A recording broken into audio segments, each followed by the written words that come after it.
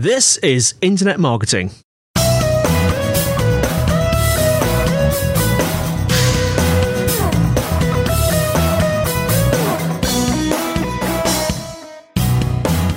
Brought to you by Site Visibility at sitevisibility.co.uk. This is Internet Marketing. Now, before we start today, we've got a bit of shameless self-promotion because Site Visibility has recently published the Ultimate Content Promotion Guide. It's their most comprehensive guide to date, and in it they break down all the content marketing promotion tactics, tricks and tools you'll ever need to help you achieve marketing content success. You can download the guide plus a handy printable content promotion checklist for free by going to bit.ly, that's bit.ly/ultimate-content or ultimate-content. Doesn't really matter. Dashes and hyphens. Same thing, really. Now, today I'm joined by Ryan Bonnici, Chief Marketing Officer of G2. Ryan, how are you? I'm really good, thanks, Andy. How are you? Let me check. Everything seems to be functioning normally. Thank you very much, Ryan. You're over in, is it Chicago? Is that right? Yeah, that's right. Seems to be quite a popular part of the States up near the Great Lakes, because we interviewed someone from the Great Lake area quite recently. What's the weather doing in Chicago right now? You know, it's a little overcast right now. I'm just looking out. It's been kind of, we're flirting with summer at the moment. But, you know, I think the weather gods are just kind of, I don't know, they're not winning us over just yet. Now, can I detect a very soft Antipodean accent there? Yeah, you can. I'm from Australia originally, which people tell me my accent is actually starting to fade, which is making me really quite depressed. But I've only been living over here in the US for 2 years now. So I think I just have this weird problem where my accent starts to become similar to whomever I'm speaking with. So if I start to put on an English accent at all during this interview, I'm not taking the piss, I promise. Do you know, I have the same problem. You're the first person I've ever met that has the same problem I have. I can't help it. It's so embarrassing. There are certain but I accents. Enjoy it too. do you have certain accents that it happens with that more than others? South African for sure. Yeah, me, English South African too. Yeah, American, not really. I don't find myself doing the American accent. I'm not sure why that is, but yeah, South African and the English. Yeah, I don't know what it is. So by the end of the interview, you'll be saying, "I say, old chap." Yeah. Well, in your best English accent, tell us a bit about yourself and G2. I won't put our listeners through that. Well, yeah, gosh, a little bit about me. So, I mean, I've been kind of in marketing for a little over a decade now, always doing SaaS tech marketing. So been really fortunate to work for some pretty remarkable high-growth companies like HubSpot and Salesforce, Microsoft, and now G2, which is, well, we were formerly G2 Crowd, but we recently rebranded to G2. And yeah, I feel like I've been really lucky to choose a lot of winners. So I've kind of had a pretty wild last 10 years, with the last 2 of those 10 years being over here in the US. So having lots of fun. And how did it all start? What got you into this whole sort of online marketing area, if you like? Yeah, you know what? It's a good question. I was one of those weird kids at school that just wanted to be a CMO when I was like 12. I don't know why. Really? I genuinely don't know what it was that like made me like just get so focused on that. But yeah, I kind of always wanted to get into this space. I don't know. I think I just like was obsessed a little bit with the idea of kind of like Fifth Avenue and like this advertising exec madman sort of vision, which obviously isn't really the reality today. But yeah, I got kind of like bought into that from a young age, and then got really focused on getting all my way up to CMO. And weirdly also I needed to become CMO by 30, which like fortunately last year I got there at 29, which was pretty cool. But yeah, thanks. Yeah. And we, I think we'll touch on some of the mental health challenges that caused as well, of having self-value be so driven by external things like your job title. But yeah, no, I'm in a good place now. So you joined, when was it you joined G2? I joined G2 in December of 2017. So about 16 months ago. And they went through a rebrand, didn't they? They changed their name. They used to be known as G2, I forget what the second word. G2 Crowd, yeah. That's so it, G2 Crowd. G2crowd.com. And that was kind of, the business was founded, 8 years prior to me joining, around approximately 8 years anyways. And the whole idea of it was, G2 is a military term that stands for intelligence in the military. And so the whole idea was that is we were basically driving intelligence from the crowd, which, 8 or so years ago was quite different than what was happening, then, because it was, analysts that were dictating what software was the best in its category. And I think what we've learned over the last sort of 10 years or so is that not just G2, but I think, as an industry, is that, the best software for one business isn't necessarily the best software for another business, because every business is in a different sector, at a different stage of maturity, has different number of employees and budget. And so, G2 really wanted to focus on how they disrupted that old school analyst model. And I think we're really lucky now to be at a point whereby I think it's pretty clear that, with the millions of people coming to G2.com every month to buy software for their business, that, the trust that they view from, hundreds of thousands of validated peer user reviews is definitely, they're weighting that with a lot more trust, I think, than they are, an analyst sitting in an ivory tower, maybe deciding what is the best CRM or the best email marketing software for everyone. Yeah. So G2 Crowd changed its name to G2. That was the big rebrand. And I'm just wondering, obviously you alluded to a lot of the why just then, but what was the big picture? Why did G2 feel that the rebrand was necessary? Yeah, so it was definitely a lot more than just about the name. I mean, I think the name change was just very kind of minimal in terms of like the broader thing that was driving it. And, I think, 8 or so years ago, that was sort of when this concept of user-generated content, your Yelps, your Glassdoors, et cetera, was sort of starting out. And so back then, the kind of concept of trusting someone's opinion online wasn't really, maybe the norm. Forums were, typically, a lot of people's like negative opinions about certain things. And there was a lot of, like trolls online. And so I think when we started back then, it was really important to us to help people understand that, our reviews and our content was going to be very different from everything else that was out there. And, I think after about 5 or 6 years, we'd kind of like solidly proven, and also, with thanks to other companies in the space like Amazon, et cetera, that, really rely on their reviews to help people convert and transact on their site. We sort of kind of realized that reviews were actually just a means to an end, because if you're someone coming to our site, yes, you are maybe in that moment looking for reviews to help you decide what is the best, conferencing call software for, say you're wanting to run a podcast, or what is the best CRM software if you're wanting to, kind of up level your business and start selling more product. But then we kind of realized that like the software was also a means to an end, because, if you're looking for conferencing software, ultimately the end goal that you're looking for is you want to be able to record a really amazing podcast, or you're wanting to be able to have meetings with colleagues around the world without creating any frustration, super simple to connect. Or if you're looking for CRM software, you're trying to increase your revenue faster. Yeah. And so we sort of like, I think over the last year went through this sort of evolution as a company where we realized that reviews are super important, but actually it's the outcomes that actually people care about.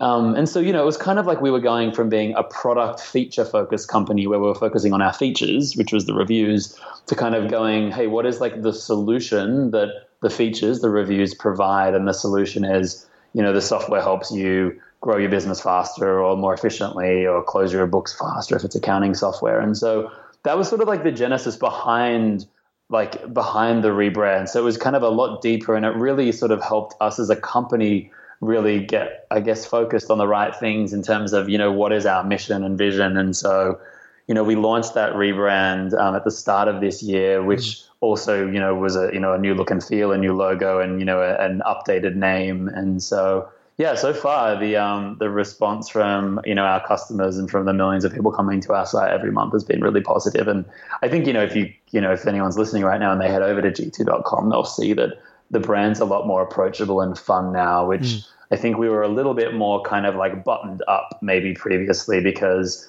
we were going up against these analyst firms that were super professional, like wearing suits and ties, and they looked the part, but they were a little bit pay to play. And so I think we felt like we needed to also look as if we were a stuffy company. And, on the inside, we're nothing like that at all. And we never have been. But I think our external identity wasn't necessarily, encompassing what we were as a company and what we wanted to disrupt.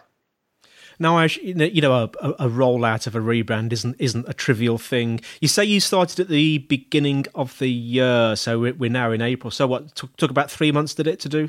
Well, so we started the actual, we started the rebrand maybe, in Q4 last year. Right, yeah. Internally anyways, and kind of we're getting it all to the place at which we were kind of ready to launch. And then, I'd say we started launching at the start of the year, and it's probably only now, right, kind of getting into Q2 that it's kind of starting to be fully rolled out. So, we acquired a new domain name, so we moved from g2crowd.com to g2.com. That was a process in its own right. And then, obviously we're a marketplace, so we have, hundreds of thousands of pages on our site and lots of different things that needed to be updated. And we kind of went with a bit more of a progressive rollout approach. I think some companies that are maybe a little bit bigger don't want to have any remnants of the old brand on, their site or out there in the wild once their new brand goes live. And I think in an ideal world, that's how we would have liked to have done it. But I don't think if you're a smaller company like us, we're only 300 employees, which, isn't super small, but, we're still small enough where I think we're not going to kind of confuse people if we make a progressive change over the course of a few weeks or a month. So, we're kind of at the final stages of that rollout. And that's been a really interesting process. I think if I've learned anything, it's more around the importance of the internal side of the rollout, getting your employees and people across the business bought into the why behind the rebrand. Yeah, sure. Buy-in. I think that's the case for whatever you're doing, right? If you're rolling out new software or a new database, I think you mentioned that you work in that space quite a bit. It's, that can be a pretty disruptive thing to a lot of people. So it's really important that they understand the really core roots of why that it's happening, so that, they can kind of, I guess, sympathize or empathize with the why of why you're making them do that. Right, so we talked about the rebrand. I'd like to just briefly talk about building teams, something we've talked on the show before about.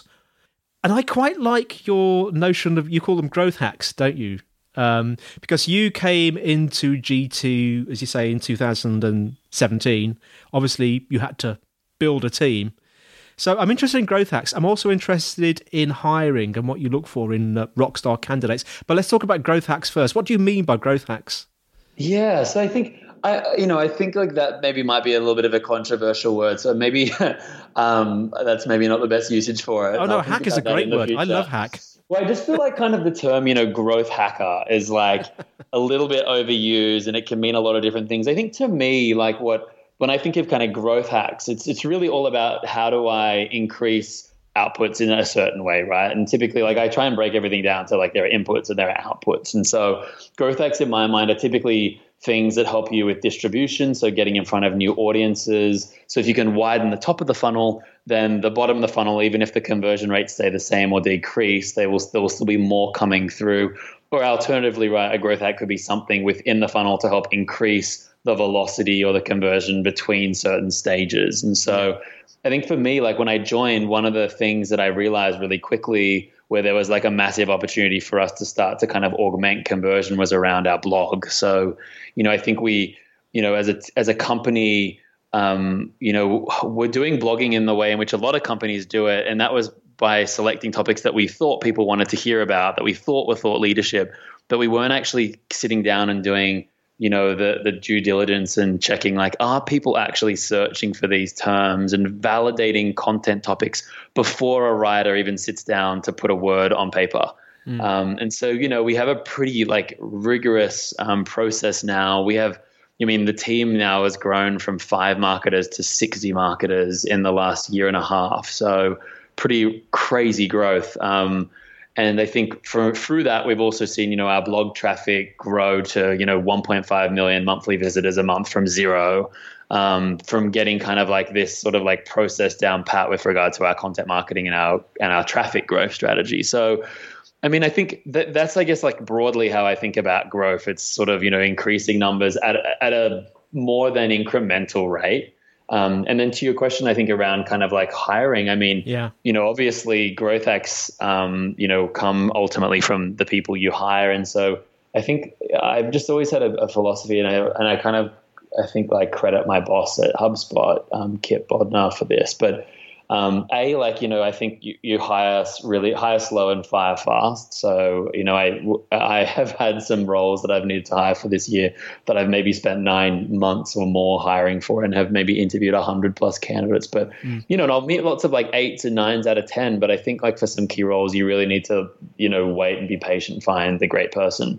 And I think some of the things that I am looking for when I'm trying to find those great people is like, do they have a growth mindset? And so again, that kind of ties into like, can they then perform growth hacks? But a growth mindset for me is like someone that can show that they have grown something. It could be they've grown their Instagram followers, or they've grown conversion rates of an email newsletter that they need to send. And it's basically just like it showcases, I think, if you can look for that growth mindset, that people understand data and they can look at how they can increase the conversion or increase like the rate of volume of something at a faster rate than others in the space that are just looking at like incremental improvements. So I don't know, hiring for a growth mindset has been something that's been really key, I think, for building out the G2 team, especially taking, 5 marketers and growing that to 60. And so, I think that a year on, we're in a really, really nice place now. And I think the results kind of show for themselves, which is nice.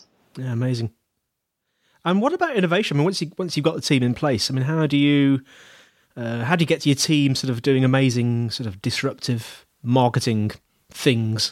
Yeah, that's like kind of the $1 million question. I mean, I think for me, one thing, like part of my hiring and when I'm onboarding team members is, I think I try and make it really clear to them that like the core parts of their job and my job even as well are probably not going to be the most fun parts of the job. So, if you're a demand gen marketer and it's your job to drive MQLs for the sales team, you setting up the demand gen funnels, the emails to then drive MQLs and, qualified leads for sales, that's kind of like the standard playbook, right? Yeah, there might be some little levers within that you can drive that are, innovative or different. But I think like if you can work out a really sustainable and consistent way to drive the metrics that you need to do in your role, I think like your goal really as an employee should be to work at how can you like do those and hit those targets as efficiently as possible, so that then you can free up time in your day to start to do the things that maybe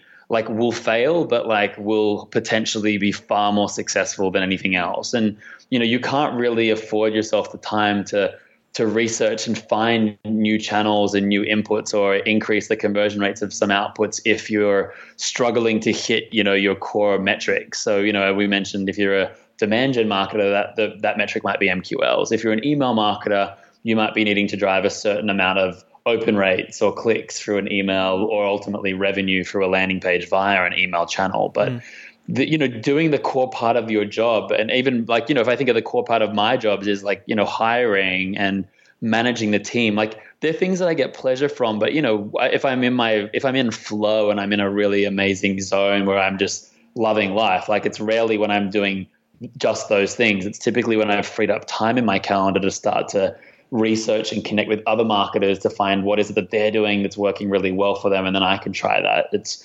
so I guess long story short, I think I try and kind of like foster, I guess, a bit of a team culture whereby people understand that like the core things that they may need to do to hit their goals might not be the funnest thing. So let's work out how to like do that in the most efficient way possible, so that we can then free up time to then try maybe riskier strategies that maybe fail, 4 out of 5 times, but that one time that they don't, you get massive success. And I think, I've been lucky at HubSpot and at Salesforce and at G2 to be able to have had really successful teams that are really good at hitting their goals, which has then freed all of us up to then start to do more creative things. Now, I want to talk about something which is something a lot of people don't like to talk about. And it may not seem related to internet marketing, but you're quite well known, aren't you, for your openness about mental health. I mean, we'll come on to that in just a second. Certainly mental health in the UK. I don't know if it's also true in America, but certainly in the UK in the last year or two has had quite a high profile, and we've had a lot of cases of people being encouraged to talk more about their mental health. And you're sort of quite well known for your open openness, aren't you, about your mental health and encouraging others to do the same. Tell us a bit about that. What's the backstory? What happened? Yeah, good question. So, I mean, I think I should maybe start by saying that. So, like, psychology has always been something that, like, has always fascinated me. And my wife and I actually met. We both, like, I majored in psychology. She actually did her doctorate in psychology. She is a psychologist. So I'm, like, really lucky, I think, to be around, a lot of our friends who are in the psych field. And so the stigma around psychology and mental health in my life and in my world is really it's not there at all, which I don't think is the case for a lot of other people.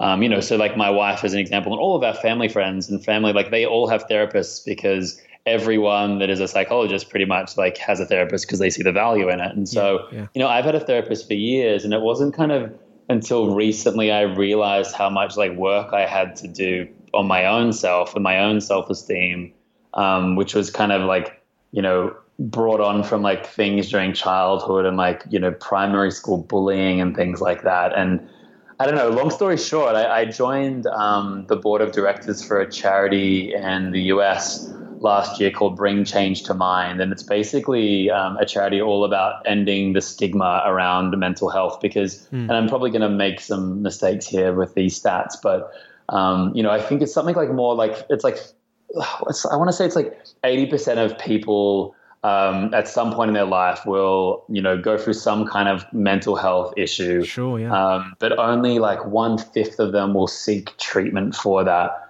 And the scariest thing as well is that like they'll seek treatment. Typically the average time from like when someone has onset of depression or, any other kind of sort of mental health issue, the average time for them to get help is 10 years, which is insane. Wow. And that was actually almost like accurate for me as well. And so after joining, the board of this charity, and the charity was started by the actress Glenn Close because she had some, close people in her family that had bipolar and a few other things. And so I don't know, I joined that charity last year because it was something that I was passionate about, and it kind of like helped me get the courage to actually start sharing some of my own challenges around like the depression that I had struggled with and anxiety that I had struggled with through work that I'd never really shared with people and people wouldn't have known about. And it was interesting. I didn't think it was that big of a deal. Like I wrote an op-ed in the World Economic Forum as well as, for CNBC and Psychology Today. I did a few different pieces recently, which, if anyone wants to read and just learn about my deepest and darkest secrets, they can feel free to just Google my name and read that. But, that kind of, I think also weirdly in an amazing way opened up this dialogue between me and my team and people at my company and in the industry whereby people just started like flooding in, whether it was like on Instagram DMs or Twitter DMs or emails, and starting to share the challenges that they had faced with mental health and anxiety in the workplace. And I don't know, it was really kind of beautiful actually, because it was interesting to see so many really successful people that I would have never in a million years have like guessed had any challenges at all. There's almost like this bizarre kind of correlation I seem to see between like people that like are really successful publicly and some form of like mental health kind of condition. And I think for me anyways, it was definitely, I was sort of like looking externally to my career and to my job to sort of like create value and help me feel like, my self-esteem was there. And I was sort of placing a lot of things externally, and, I'm still working on like learning how to not do that as much. But it was a really kind of interesting thing. And I'm really happy that I sort of opened up about that. And it's been a fun journey so far. It's amazing.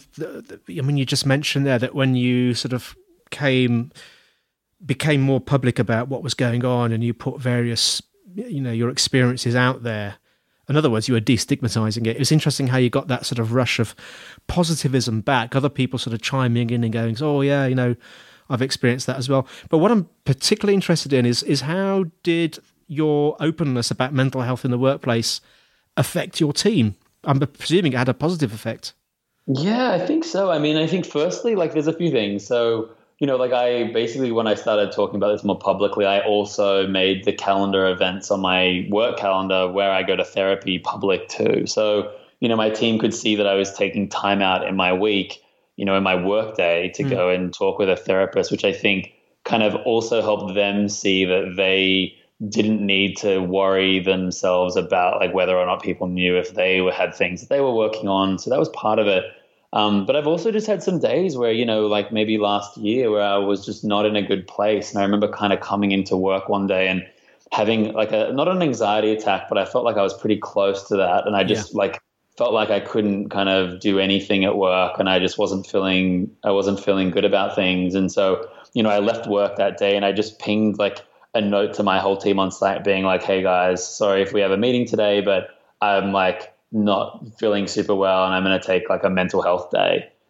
Which again, at the time, I didn't think that was really anything special. And I don't think it still is, but it seems like me doing that has helped other people on the team also feel like they don't need to kind of fake it all the time if they're not feeling in a good place. And if they need to do something for them and take time off, they can. And so I think it's probably helped my team be more productive, funnily enough, because I think they know that like when they're in a good place, they can get fired up and they can work their butts off and they can drive amazing results. And if they're not in that place, like, the best way to get back to that place is to like take time out and give yourself what you need versus like always kind of like pushing through it and avoiding the feeling. So, I'd say that like the team's happier and more productive. And I think I am a more happy and more productive boss to them. So sure.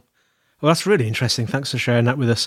So we've talked about quite a few things today, the rebrand, building teams, mental health in the workplace.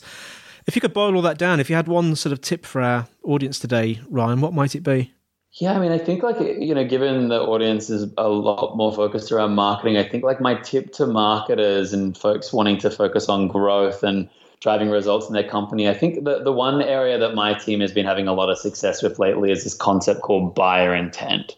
And so I think it's kind of like a newer growth hack in the demand gen world. And it's basically this idea about like knowing what companies are in, like showing intention to buy versus actually like coming to your website and filling out a lead form is a far stronger predictor of sales and revenue and marketing success and sales success. And so, our team's been doing a lot of work around how do we get these buyer intent signals to sales, and we've been creating a lot of content around it. And so I'd say like to anyone out there listening and wanting to like, push their marketing or their sales of their business to the next level, I would say Google buyer intent. It's this new kind of thing. I think it's like it's like lead generation 2.0. And so that's to me like a big tip for marketers. And I think, on the personal front, I would say, for anyone out there that's kind of listening and, has had challenges with mental health or sometimes feels like they're burning out from work, speak to your boss about it or tell them that you need to take a few days off for, mental health days. Like, I think like you doing that will help them see that you need time off and will help to kind of end the stigma a bit more around this. Well, Ryan, thanks so much for coming on. How can our listeners find out more about you and G2? So I think I've tried to keep this really easy for everyone. So I'm consistently just at Ryan Bonnici across all of the social platforms. I think there's a good 100 or so thousand people stalking me across LinkedIn and Instagram and Twitter. So if anyone wants to, join in and stalk along, you have my complete approval. At Ryan, RYAN, and then Bonnici, BONNICI. You can get me there across all the channels. And I happily will respond to anything that you have for me. Well, thanks for listening, everyone. The show notes will be in the usual place. That is sitevisibility.co.uk/IM podcast. If you're enjoying the show, please leave us a review because that helps us to, assuming they're good reviews, of course, helps us to get to more people. We're always open to questions and suggestions, so you can send them to the email is podcast@sitevisibility.co.uk. You can tweet at Site Visibility. We also have a Site Visibility group on LinkedIn. That's all from me, Andy, and it's all from Ryan. Thanks so much, Andy. Thanks, Ryan, and we'll see you next time on Internet Marketing.